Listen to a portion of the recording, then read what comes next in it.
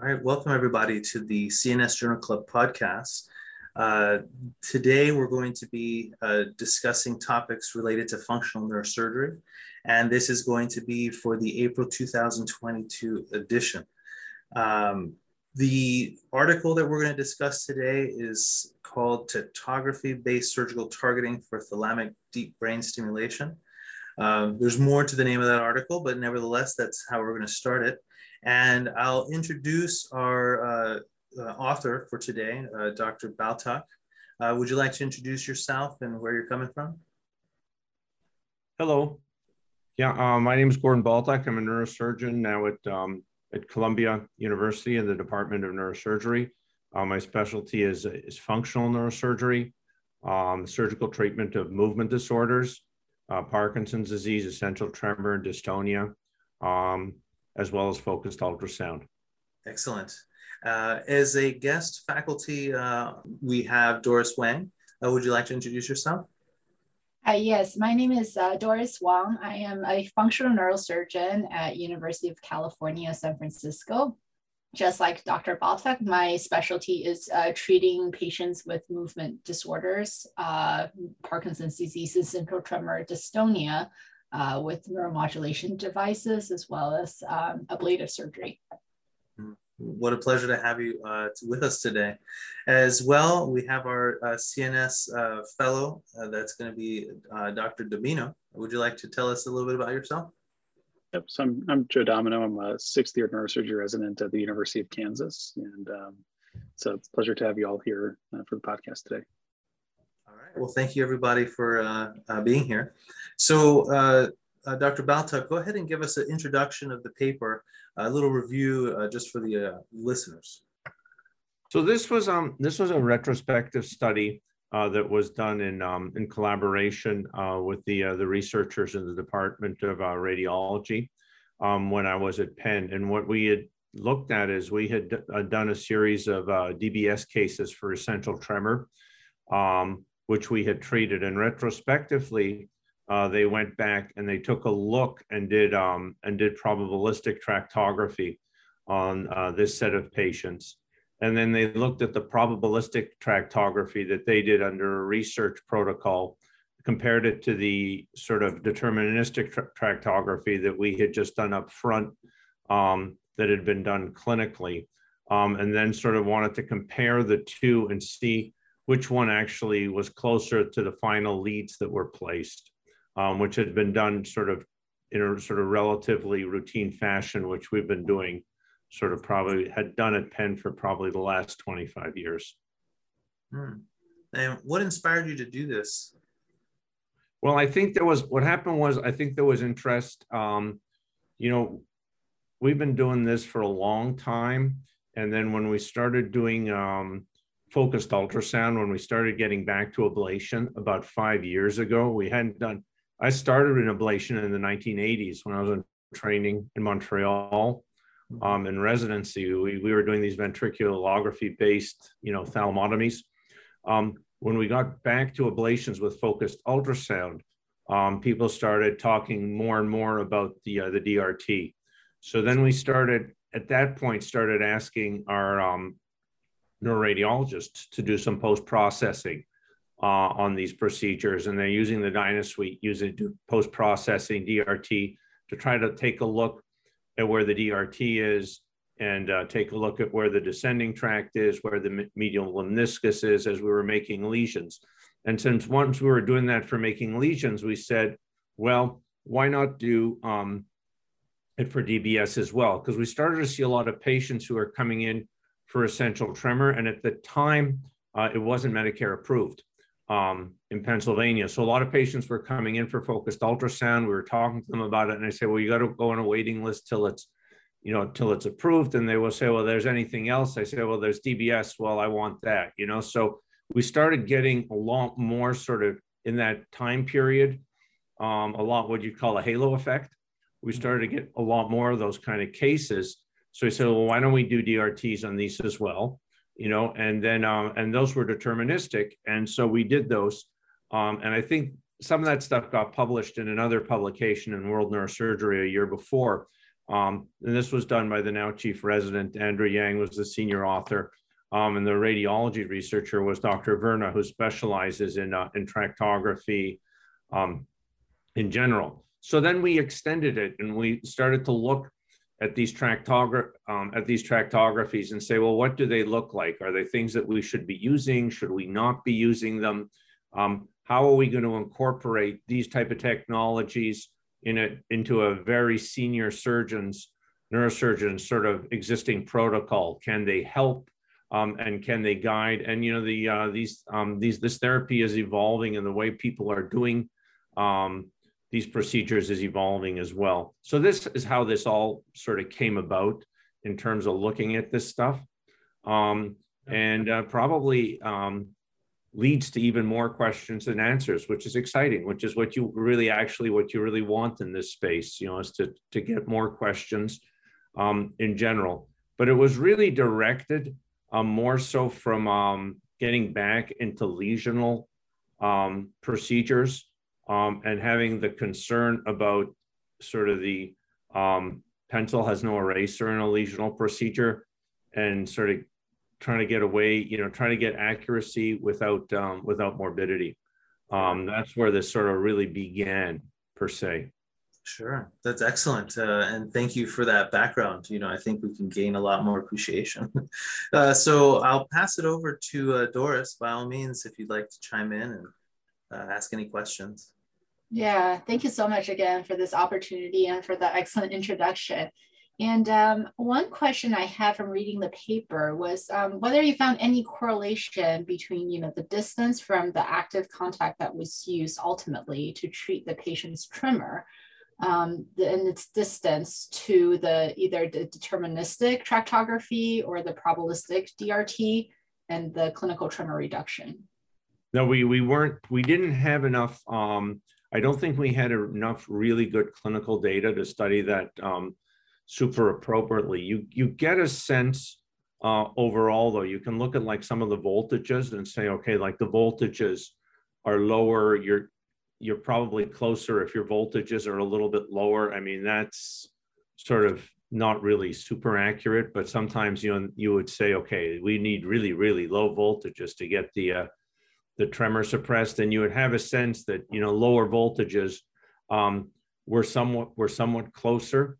The caveat still with all of this is we're taking things like deterministic tractography and sort of creating a monolith with them and saying, they all are of equivalent sort of quality, each one that gets done, and they sort of all in my mind when I look at them can be very dependent on the brain that they're doing, the person who's doing the tractography, how that tractography it's being done, whether they're using one commercial system versus the other commercial system. And we've all gone sort of these iterations where they give us different systems to play on, and they don't all look the same. The idea, you don't just push a button and the stuff, comes out. It's a question of how much time you spend seeding this stuff, and looking at this stuff. So, I mean, deterministic tractography is available to us. I mean, that's what we have. Probabilistic tractography is not readily available to clinical neurosurgeons. It's something that's it's not part of the FDA systems that we have. It's a research tool. And then some people now have published to say, well, maybe it's a better tool, but it's not an available tool. It's something that takes a lot of resources and to do. And it's not available at a lot of places. And has the publication of this paper changed your practice? I know in my own practice, I actually have kind of gone away from just a consensus coordinates and to using actually tractography, deterministic tractography to plan my then target. Yeah, so in my sense, like for DBS, right, for what we're using here, like there's a question around like directionality. I haven't gotten to use directional leads in the past, but now I do. They're available to me.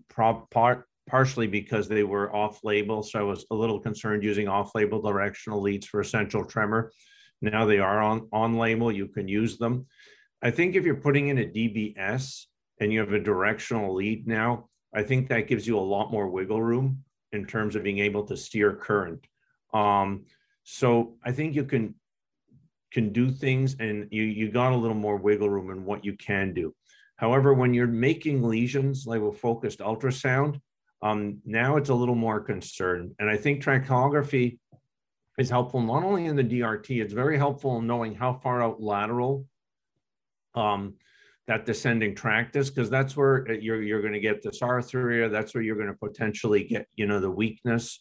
And especially in people who've got like a big third ventricle and sort of atrophic brain, and you're trying to figure out how far out do I need to go? How far out can I go? Like, and then how big a lesion can I make? Is it going to, and the capsule, could be a heat sink for us. And it does act as a heat sink in focused ultrasound. Those white matter tracts pull heat. Then it becomes a lot more important for that type of stuff. For DBS, I wonder, I haven't used directional leads yet, but I'm looking forward to using them. I wonder if you have a lot of directionality, if you would actually absolutely need this, because you can work around with your directionality pretty well. And also, I think there used to be a huge stuff on battery life. Battery life used to be really, really important, i.e. you get the voltage really low, and you get right on the money. You only have to use low voltage. You'll have long battery life, et cetera. But now with rechargeable technology becoming increasingly used, you're recharging anyways. So if your battery, if you have to use a little higher versus a little lower voltage, you may be okay. Though, on the other hand, as you guys move towards more under general anesthesia, this may be something that helps you even more as you do direct anatomical targeting. A lot of variables. All right. Well, thank you so much, for that discussion. So, Joe, this is your opportunity. Would you like to bring any further questions for our guests? Yes. Yeah. Again, thank you both to Dr. Baltuck and Dr. Wong for joining us today. So, just stepping back to the fiber tracking itself, I was just curious what the major difference between deterministic and probabilistic fiber tracking, and is it something where you see this, is this applied to other, movement disorder target areas of neurosurgery?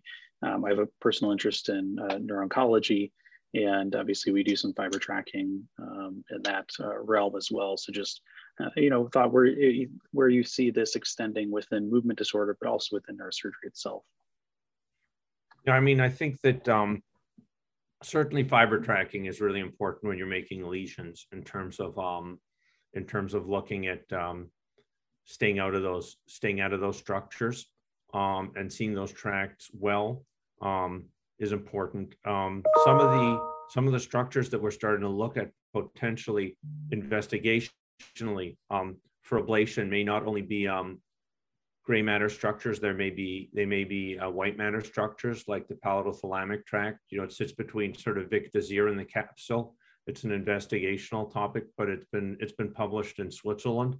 Looking at some of those things, you may want to be focusing on tracts and do tractography to look at those things. More importantly, my hope is that as we get more three-dimensional type imaging and we can look and do targeting more three-dimensionally instead of in these sort of 2D planes, we could sort of do three-dimensional targeting of tracts and get more volume in terms of how we do this, especially as we start making these sort of lesions, which are in three dimensions se. And also, this stuff also becomes really important in terms of complication avoidance, especially as we start using making more lesions. So yeah, I think this stuff is becoming more important. It's also a challenge as you see more types of tractography coming online, is to sort of try to do it well. And the question is how to do it well, how to get this post-processing so it's accurate. It's not always completely accurate when you look at it. And that's why I tend to sort of use it as a complement to existing, stereotactic targeting, as opposed to like just can be completely reliant on it. If the stuff doesn't gel, sometimes I will sort of be a little skeptical about it and go back to the sort of classical way. I think it's sort of a complement. Yeah, great point. Along those lines, I was just wondering if you saw a practice shift maybe towards doing more like VIM, essential tremor stuff with general anesthesia as a sleep patient, and if you have a sense if the targeting of the DRT with the fiber tracking is potentially non-inferior to intraoperative neurophysiology and stimulation testing. I know that perhaps in your study wasn't powered to do that itself or tested that, but just if you had a sense of that. No, I think it's a really important question. As you see, there are lots of very prestigious groups in this country who are very well-known neurosurgeons who have done doing this classically with micro recordings, who have now moved to do this under general anesthesia with a variety of systems, intraoperative MRI being one, intraoperative CT, and have effective results. So you're seeing more and more people being done under GA. It certainly has real advantages to it. I think there's a lot of anxiety in society now, and we talked briefly about how COVID allowed us to have these type of sessions because they pushed that forward. But certainly COVID's also made our patient population a lot more anxious, and a lot of people just do not want to have awake surgery. They're very bothered by it. So if you can give them an effective sleep operation where you can get the same type of effectiveness under GA, and especially in a situation where you have tremor and so you're not able to test it, this could be I think has the potential to be a real adjunct for this as well. I mean, here again with I think directional DBS is going to give you also a big advantage in terms of doing things under GA, as did intraoperative MRI, because you could see exactly where you are in terms of your lead location. I think those two type of things are going to make these procedures under general anesthesia much more popular over time. And then it begs the question what the future of MER is going to be. And I don't know what the answer to that is. Some people are not doing a lot of MER anymore. They're just doing awake without MER. And some people are not doing MER or awake, and some people are doing a sleep with MER. So you got all the combinations, of all the above here. Again, when you're putting a lead in, a DBS lead, it's neuromodulatory. So you have room to move and you have room to steer, especially with directionality. The question then becomes when you're making lesions, whether you're doing a lesion with focused ultrasound, where you have sort of some control over the clinical effect with a lower temperature reversible lesion that you could change, or if you're doing gamma knife thalamotomies where you're giving a set amount of radiation to the brain and you don't have the clinical effect until a few weeks later. I think these things could potentially become critical adjuncts to what you're doing at this juncture, and they are. You really start looking at these a lot more carefully. Yeah, that's really insightful. And as we're beginning to launch our only focus ultrasound program here at UCSF, I've visited a few sites that use tractography, exclusively and extensively to determine, the lesion location.